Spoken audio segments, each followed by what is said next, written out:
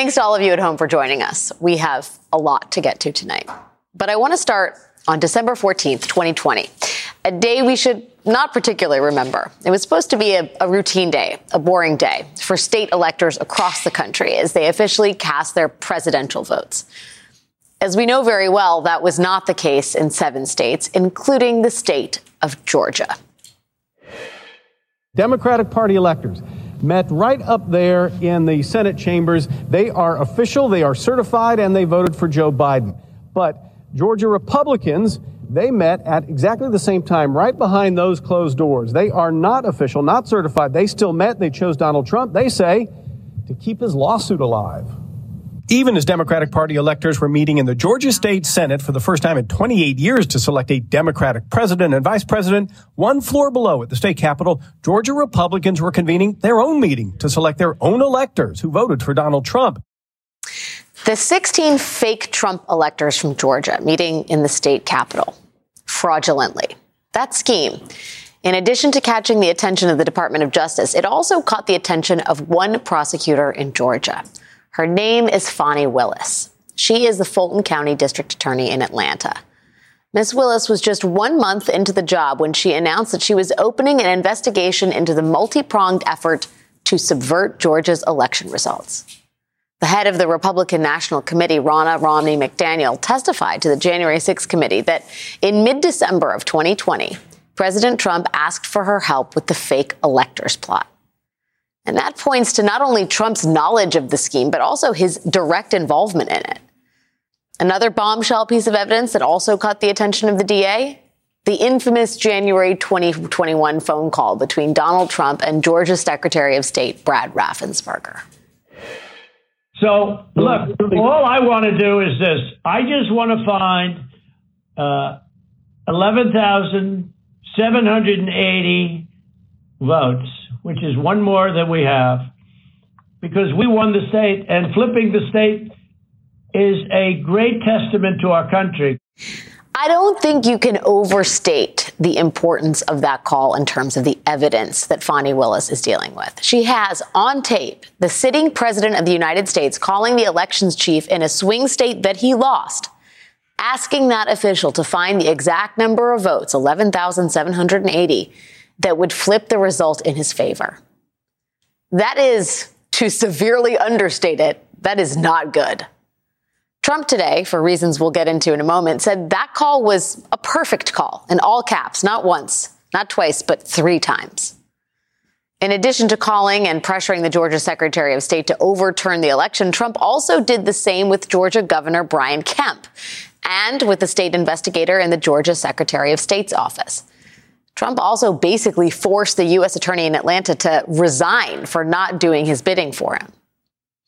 Now, back when she launched the investigation in February of 2021, Fulton County DA Fani Willis said that the investigation was looking into violations of Georgia law pertaining to prohibiting the solicitation of election fraud, the making of false statements to state and local governmental bodies, conspiracy, racketeering, violation of oath of office, and any involvement in violence or threats related to the elections administration. We soon learned that Ms. Willis was leaving no stone unturned in this investigation. In addition to investigating Trump, we would learn that those 16 fake Trump electors, they were officially targets of her criminal investigation. And Trump's unhinged lawyer, Rudy Giuliani, who went down to Atlanta in December of 2020 and spread election conspiracies to Georgia lawmakers in the state legislature, including telling them they could and should appoint their own slate of Trump electors. Well, we found out that Mr. Giuliani, too, is a target of Ms. Willis's investigation. And last year, DA Willis ratcheted up the investigation by requesting that a special grand jury investigate the case. Now, a special grand jury, unlike a regular grand jury, has no automatic expiration date, and it can focus solely on one case. It does not directly issue indictments. Jurors study the evidence and present their conclusions, and they can make a recommendation to the district attorney about seeking charges. The panel was seated just 8 months ago. Several Trump allies were ordered to testify before the panel by the courts, including even the Supreme Court, which weighed and then rejected Senator Lindsey Graham's efforts to defy a special grand jury subpoena for his testimony. That panel finished its work a mere 2 weeks ago, including its final product, a report for DA Willis laying out its investigation and a recommendation as to next steps. As far as the contents of that report being released to the public, well, that was the subject of a court hearing today in Atlanta, where the district attorney made her position clear. We want to make sure that everyone is treated fairly. And we think for future defendants to be treated fairly, it's not appropriate at this time to have this report released. In the interest of justice and the rights of not the state but others, we are asking that the report not be released because you having seen that report, decisions are imminent. That was the back of Fani Willis's head. And what you can't see, but what you can hear there, what she's saying is this. She's saying the word defendants, plural, and she is saying that charging decisions are imminent. The district attorney also revealed today that the special grand jury heard from a grand total of 75 witnesses. 75! Now, while that grand jury may have finished its work and delivered its final report, Willis's office stressed today that this remains an ongoing investigation. And that release of the report right now would be, in their words, dangerous because the DA has not weighed in yet on whether or not to file criminal charges. An attorney for a group of media organizations argued for the release of the report to be made public, saying that public faith in the judicial system demanded the report's release. Fulton County judge overseeing the case said he would not be making any rash decisions and did not rule today on whether or not to release the report. And so while we do not have eyes on the special grand jury's findings just yet, what was made ever more clear today is that this investigation is of tremendous breadth and magnitude. It is ongoing. There are potentially multiple defendants. And decisions regarding an indictment, or indictments plural, those decisions are imminent. Joining us now are Gwen Keyes Fleming, former district attorney in DeKalb County, which is, of course, right next to Fulton County in Georgia, and Barbara McQuaid, former U.S. attorney for the Eastern District of Michigan and now a professor at the University of Michigan Law School. It's great to see you both. Thank you for joining me. Gwen, let me start with you. Just in terms of the things that we learned today, setting the report itself aside and when that may or may not become public, the word dangerous, we got really stuck on that when we were discussing this as we came to air with the story. Why do you think the DA's office is characterizing a potential release of the report as dangerous? What does that say to you?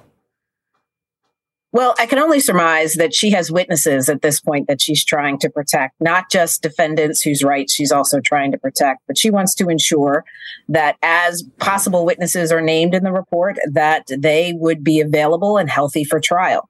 And so that is obviously any prosecutor's number one concern, is ensuring that the case can proceed with all of the relevant facts. And you need to have your appropriate witnesses to be able to do that. Barb, when we talk about the number of witnesses here, or the number of people that have testified, I'm not a legal expert, but 75 seemed like a lot. How did you read that when you heard that statistic?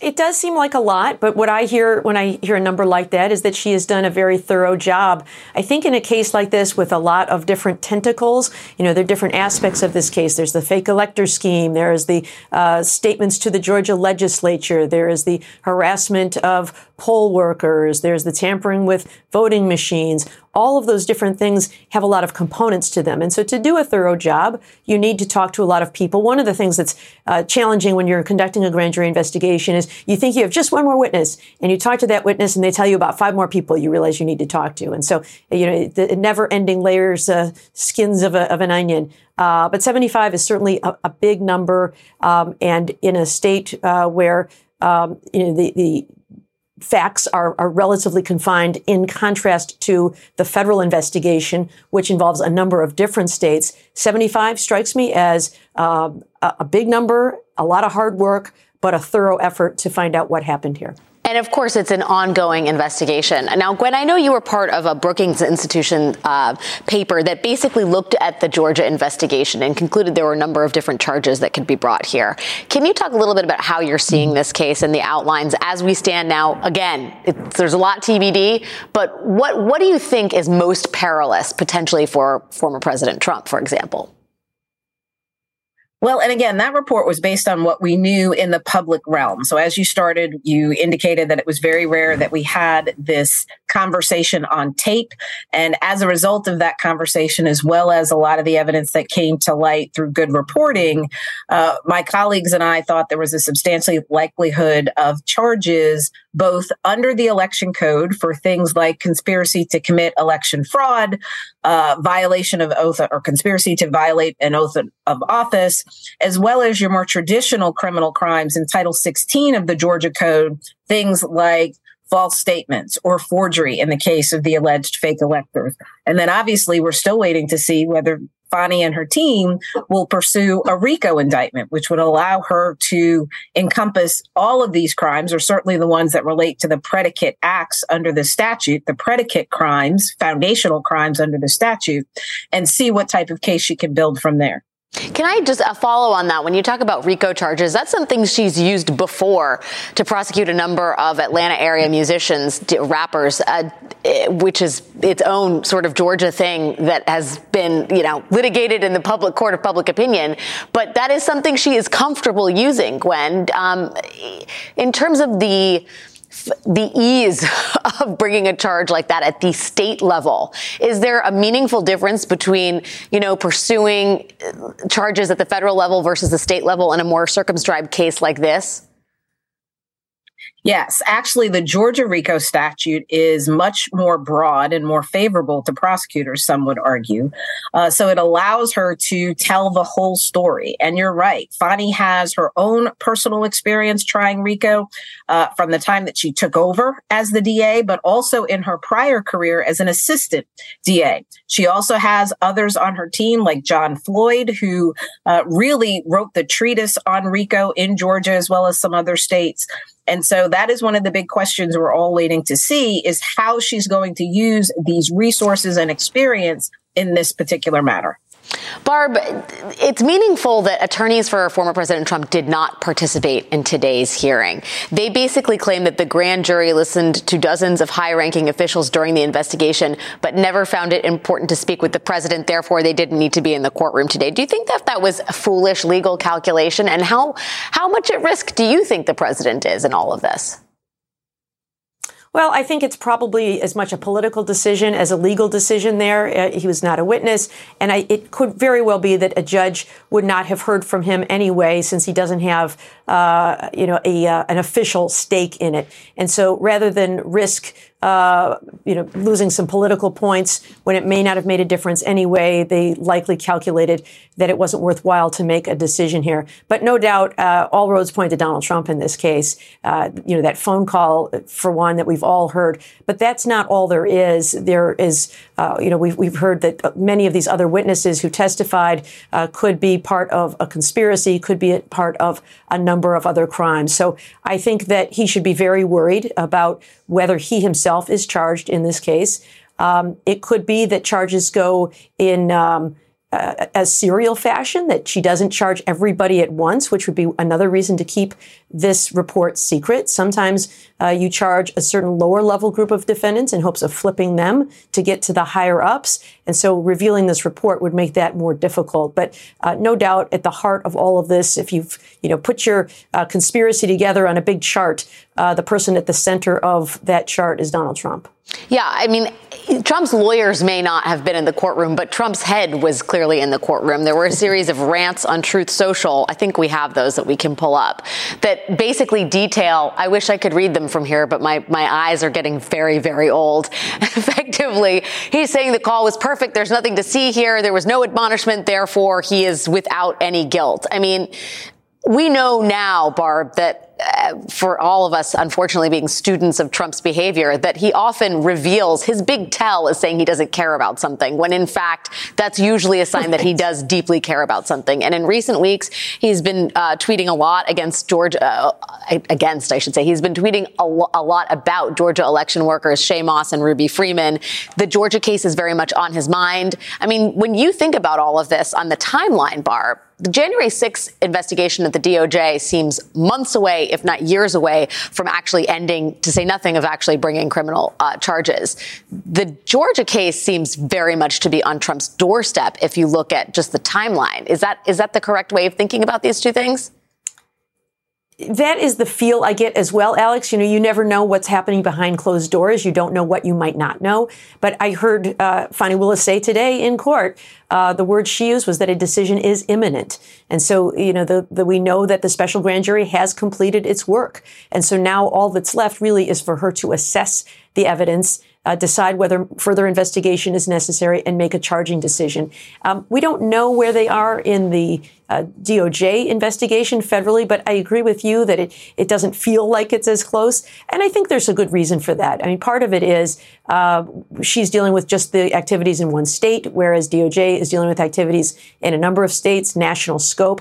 I also think we have a lot more visibility into her case because she is required by statute to go to the court to get subpoenas for witnesses who are out of state and to get those orders. So we know all the people who've come to testify before the grand jury in Georgia, whereas we don't have that same visibility at DOJ. Maybe we'll be surprised and DOJ will beat her with the indictment, but I don't think so. It seems like she is moving at a very good clip, that she's going to make a decision very soon. And based on what she said today and her very strong efforts to keep this quiet, it would surprise me if that ultimate decision is, oh, I've decided not to charge after all. Yeah. It seems like, in light of her words and her actions, that charges are imminent.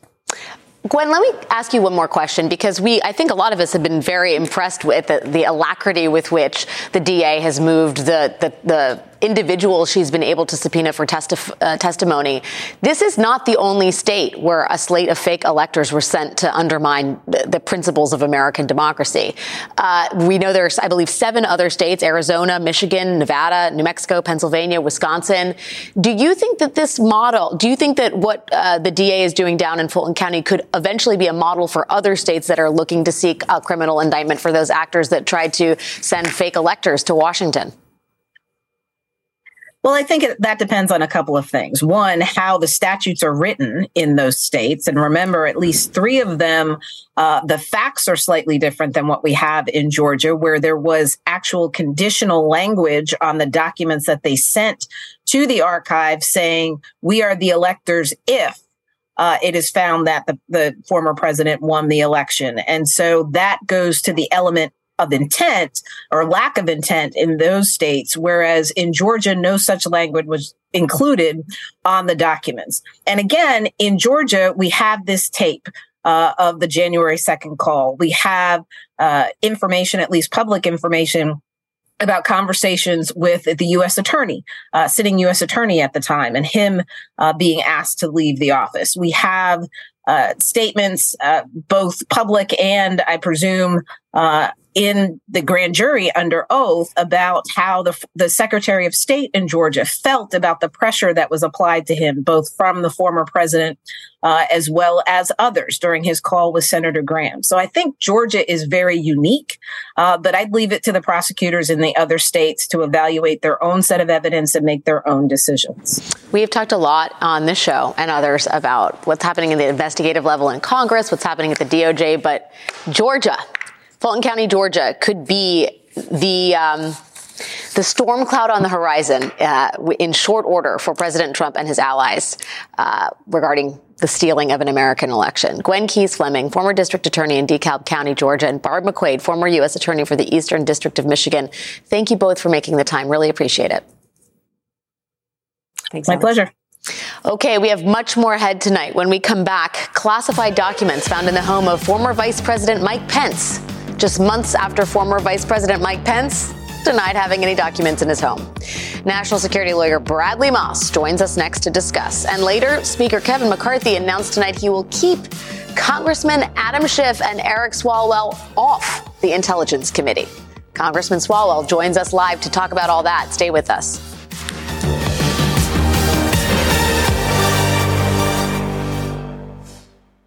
MSNBC is going to be live here all night. Today's news requires more facts. Palestinians and Israelis are blaming each other for the tragedy that has inflamed the region. More analysis. Most of the states with the worst rates of gun deaths are ones where Republicans control the state government. And more perspective. This is not just about women and pregnant people in Texas. This is about people across this country. The world's never been harder to understand. That's why it's never been more important to try. MSNBC. Understand more.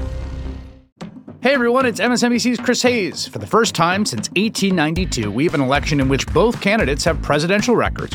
It's a chance to take a hard look at what Joe Biden and Donald Trump have actually done as president. On a special Why Is This Happening podcast series called With Pod 2024 The Stakes, I'm talking to experts about the two candidates' records on specific policy areas like immigration, taxes, climate, and more.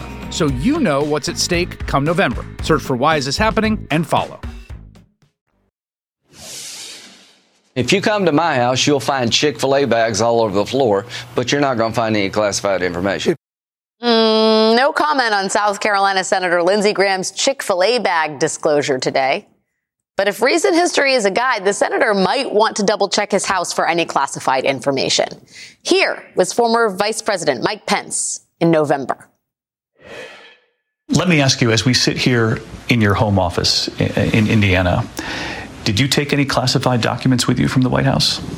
I did not.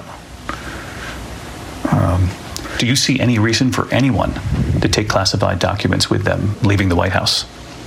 Well, there'd be no reason to have classified documents, particularly if they were in an unprotected area. Today we got the news that last week a lawyer for former Vice President Pence found about a dozen documents marked as classified in Pence's Indiana home. The same home where just months earlier he gave that interview saying he did not take any classified documents with him from the White House. But as much as this is a story about former Vice President Mike Pence, it is also a story about the system our government uses to keep classified information safe and how clearly part of that system is failing. It seems like it's just far too easy to leave the White House with classified documents, and that is, yes, a potentially huge national security risk. Here was the reaction of the chair and the vice chair of the Senate Intelligence Committee this afternoon. Were you surprised when you heard that the former Vice President Mike Pence also had classified documents in his possession, apparently? Well, I kind of thought, holy heck. And I do wonder, how many other foreigners. About the Mike Pence classified documents, I'm just wondering what your reaction was when you heard that news. What the hell is going on around here is my reaction. So that's a problem. That is a part of our government that needs to be examined and fixed. And that is one part of the story. The other part of the story is political. Here's former Vice President Pence earlier this month.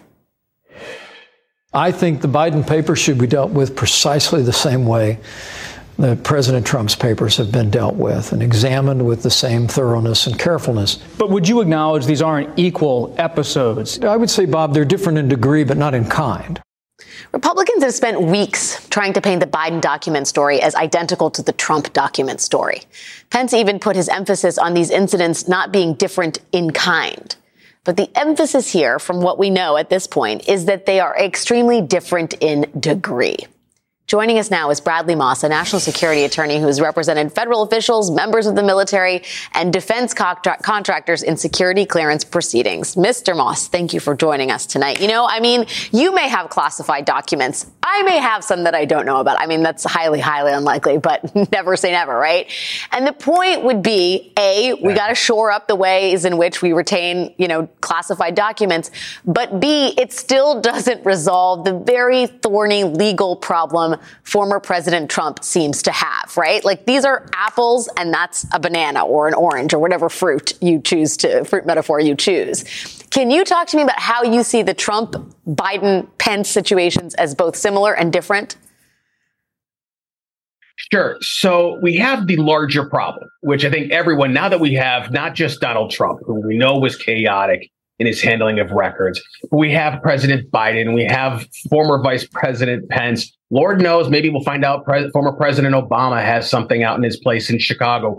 Who knows what else we'll find in former President Clinton's private residences. We have a problem here. There is a serious spillage issue in terms of these former constitutional officers. When they depart and staff boxes things up, things are getting slipped in, presumably inadvertently, but they're getting slipped in with all these various other records, and they're never supposed to have been there. They were never supposed to be in Mar-a-Lago. They never should have been at President Biden's locations, and they never should have been at Vice President Pence's house in Indiana.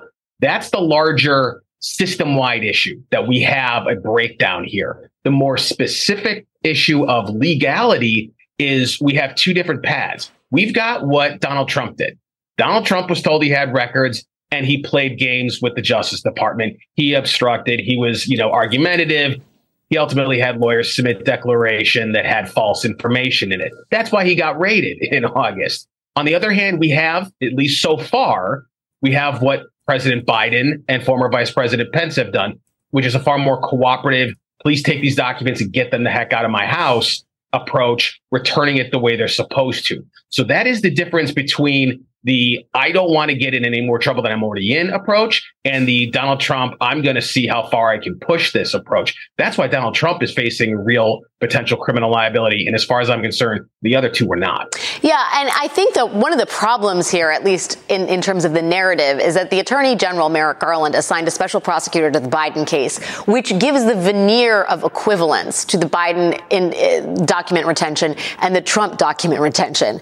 Does he now have to assign a special counsel to Vice President Pence? I mean, what do you think the threshold is at this point, given the asymmetry of what Biden did and what Trump did as far as classified documents? Is Pence going to be roped into all of this as well?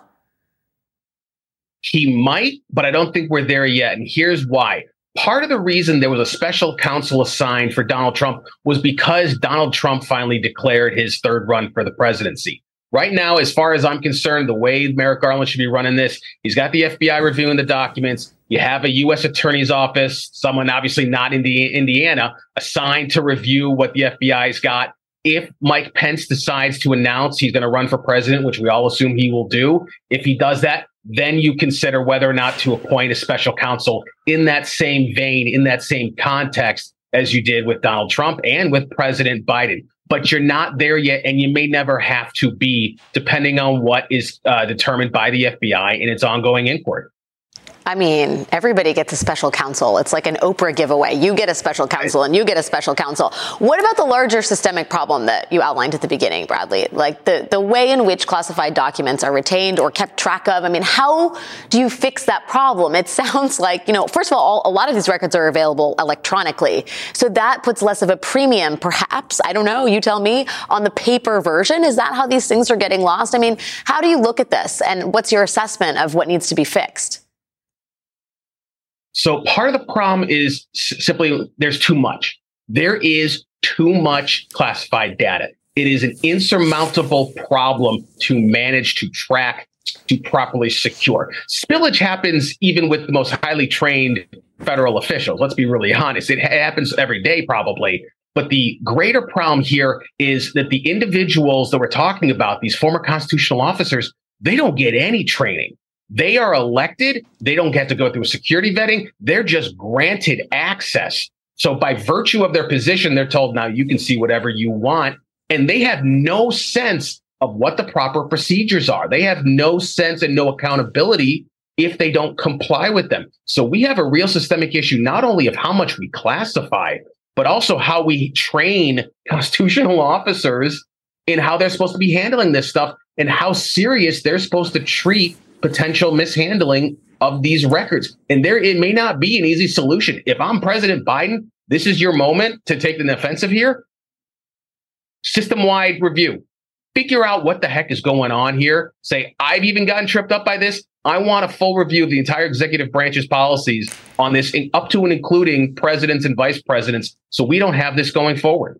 Put a special counsel on it. I'm just kidding. Bradley Moss, national security attorney. Thank you for your time tonight. Great to talk with you as always. Absolutely. Have a good one. Still ahead, Congressman Eric Swalwell joins us just hours after Speaker Kevin McCarthy insists he will keep Swalwell off of the Intelligence Committee, and he will instead, well, in a parallel fashion, give George Santos a seat on a different committee. Stay with us.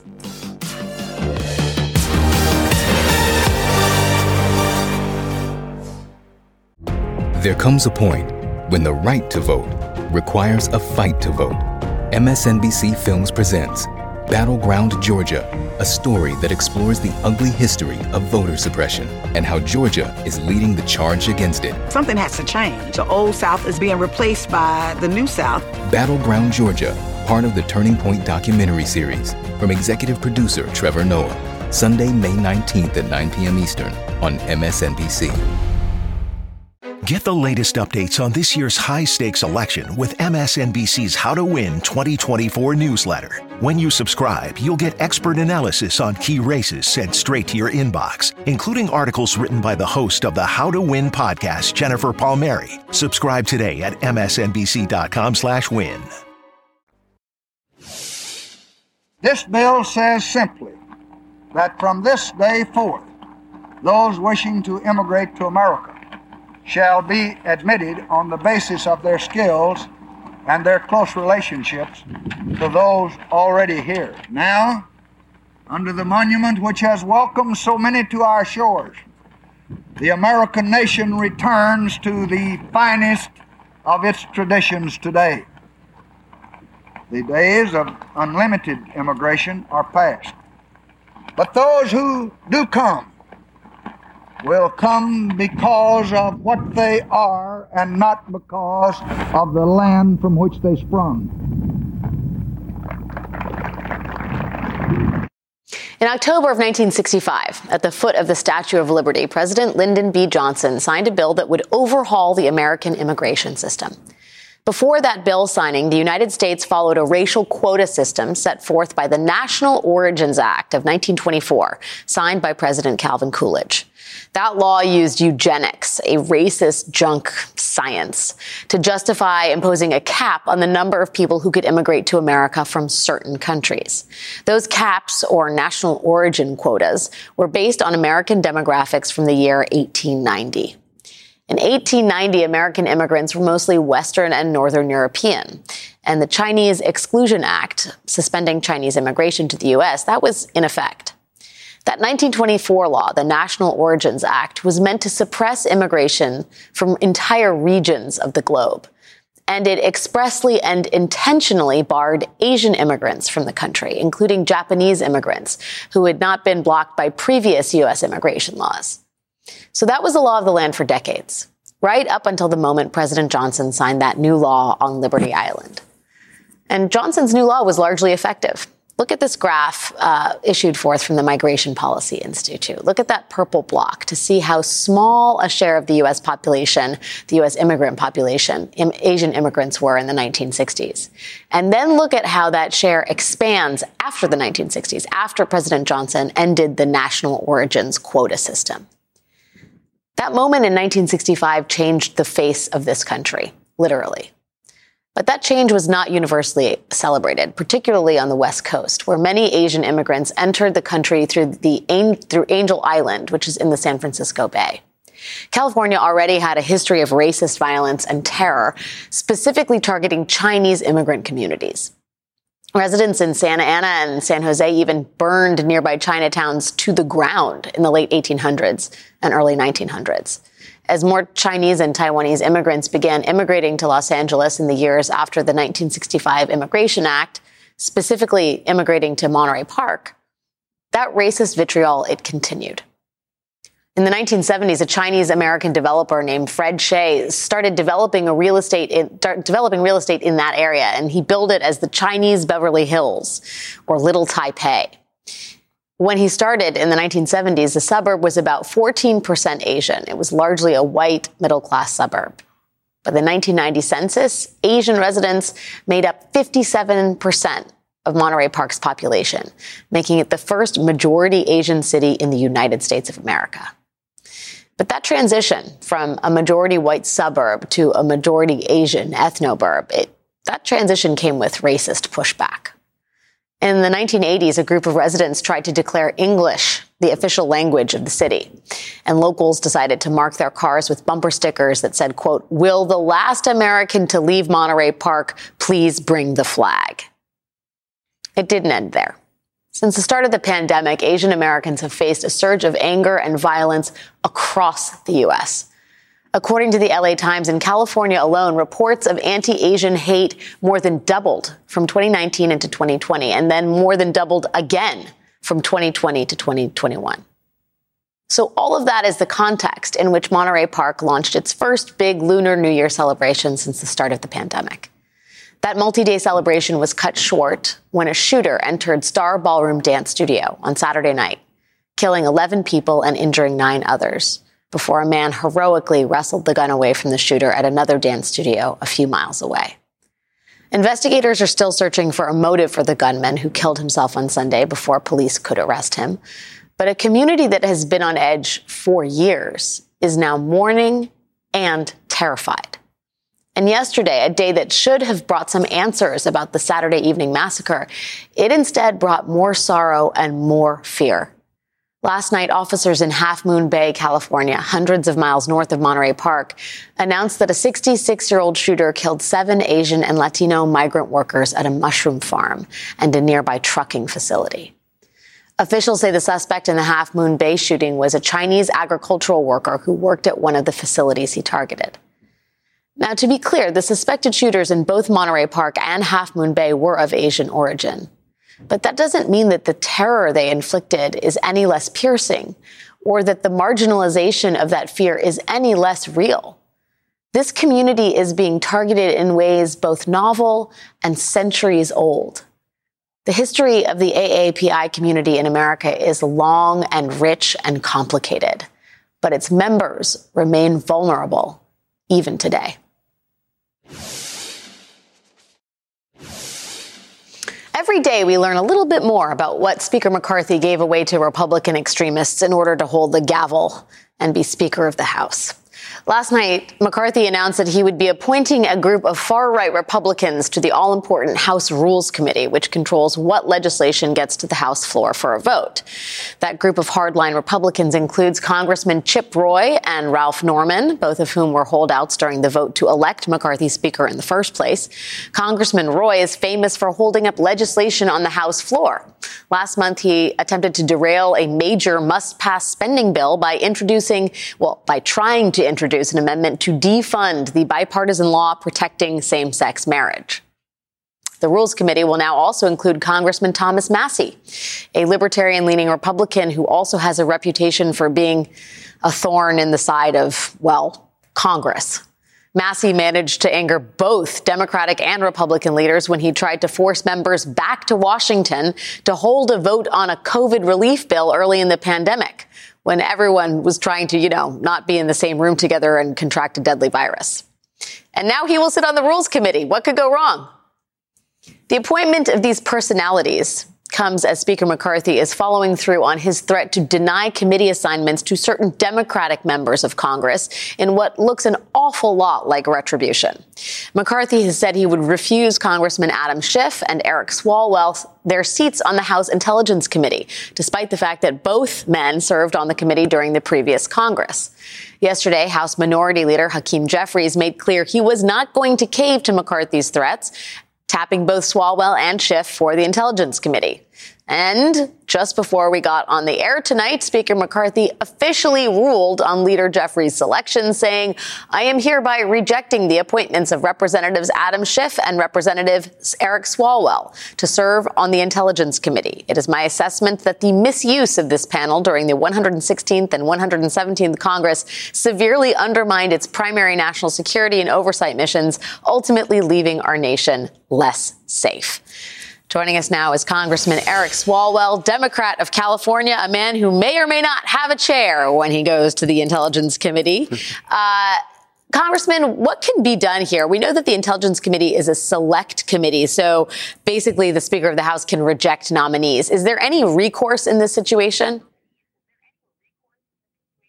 Yeah, win the House in 2024, and Kevin McCarthy is going to regret giving me more time to make sure that happens. So effectively, it's flip the House back to Democratic control. But as far as you and Congressman Schiff having seats on the House Intel Committee, it sounds like that's not going to happen for the 118th Congress. Yeah. No, Alex, that's right. And when he in the letter says, misuse in the last 2 Congresses, what he's referring to is that we had the crazy idea that the former president should not have, been tied so closely to Russia or allowed Russia to interfere in the election as they did in 2016, or that the former president shouldn't have been able, to leverage 300 million U.S. taxpayer dollars to put dirt on his opponent. Those were the two investigations that defined those two last Congresses that he's alluding to. And it's clear that this is just political vengeance because Mr. Schiff and I were two people in the breach in those investigations. Yeah, I mean, the irony of saying investigating Russian interference and possible collusion with Russians is somehow making the country less safe defies defies logic. But Speaker McCarthy seems to have singled you out in particular. And I want to play some sound. Well, I don't know. It's kind of a long. I'm going to just read what Kevin McCarthy said about you. Let's talk about Eric Swalwell because you've not had the briefing. It's hard to understand what he is typically saying. But he says that he had a briefing as well as former Speaker Pelosi had the briefing from the FBI. And the FBI never came before this Congress to tell the leadership of this Congress that Eric Swalwell had a problem with a Chinese spy until he served on the intel. So it wasn't just us who were concerned about. The FBI was concerned about putting a member of Congress on the intel committee that has effectively a relationship with a Chinese spy. What is your response to that? Alex, most importantly, John Boehner was briefed on this individual who tried to help my campaign in Barack Obama's first term. And John Boehner appointed me to the House Intelligence Committee. Paul Ryan, who had access as a Gang of Eight member to this information and investigation, appointed me to that committee. The FBI issued 3 statements saying all I did was help them and was never under any suspicion of wrongdoing. Donald Trump called me out at almost every rally, had access to more persons that, more access to more information than anyone who walks this earth. And if he would have been able to weaponize information against me, we know he would have.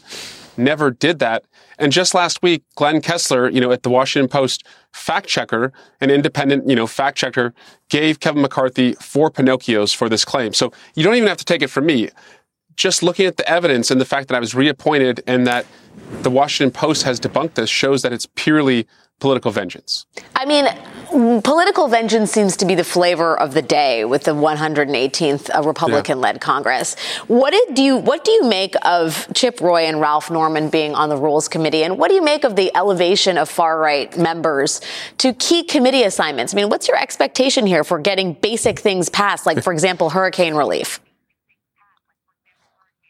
Yeah. And I don't want to minimize this because, Alex, it is frustrating, to lose this assignment. It's not about me. The committee will go on and it's got great members. But what this is about, as you just alluded to, is Adam Schiff and I and potentially Miss Omar will come off our committees by way of Kevin McCarthy removing us. And George Santos, who just admitted today that he defrauded the FEC in his campaign statements, and we don't know anything about him except he's a Republican, will go on to a committee. Marjorie Taylor Greene will go on to the Homeland Security Committee and the committee investigating COVID. And so it does seem like this is a corrupt bargain that's being carried out by Kevin McCarthy when, as you pointed out, the voters, they wanted us to just get things done. And so we need relief in California, for the storms that have hit us. We need gun safety legislation because we keep having mass shootings in California, it seems, every couple of hours. And that's not what they're focusing on. They're focusing on, exacting their pounds of flesh. Yeah, I want to say we don't have time to get to the number of characters that are on the weaponization of the federal government committee, but it begins with Jim Jordan and ends with Harriet Hageman. That's the list. I will say, Congressman, on a serious note. That's right. I call it the committee to obstruct justice. Exactly. The committee to obstruct justice. That's what that committee as someone whose district formerly represented Half Moon Bay, we send our condolences to you and your former constituents, and we are thinking of California and the real crises that face this country, regardless of what the House chooses to do or not do in the upcoming Congress. Congressman Eric Swalwell, Democrat of California. Appreciate that. Thanks for your time tonight. Thank you, Alex. We'll be right back. That is the show for this evening. We'll see you again tomorrow.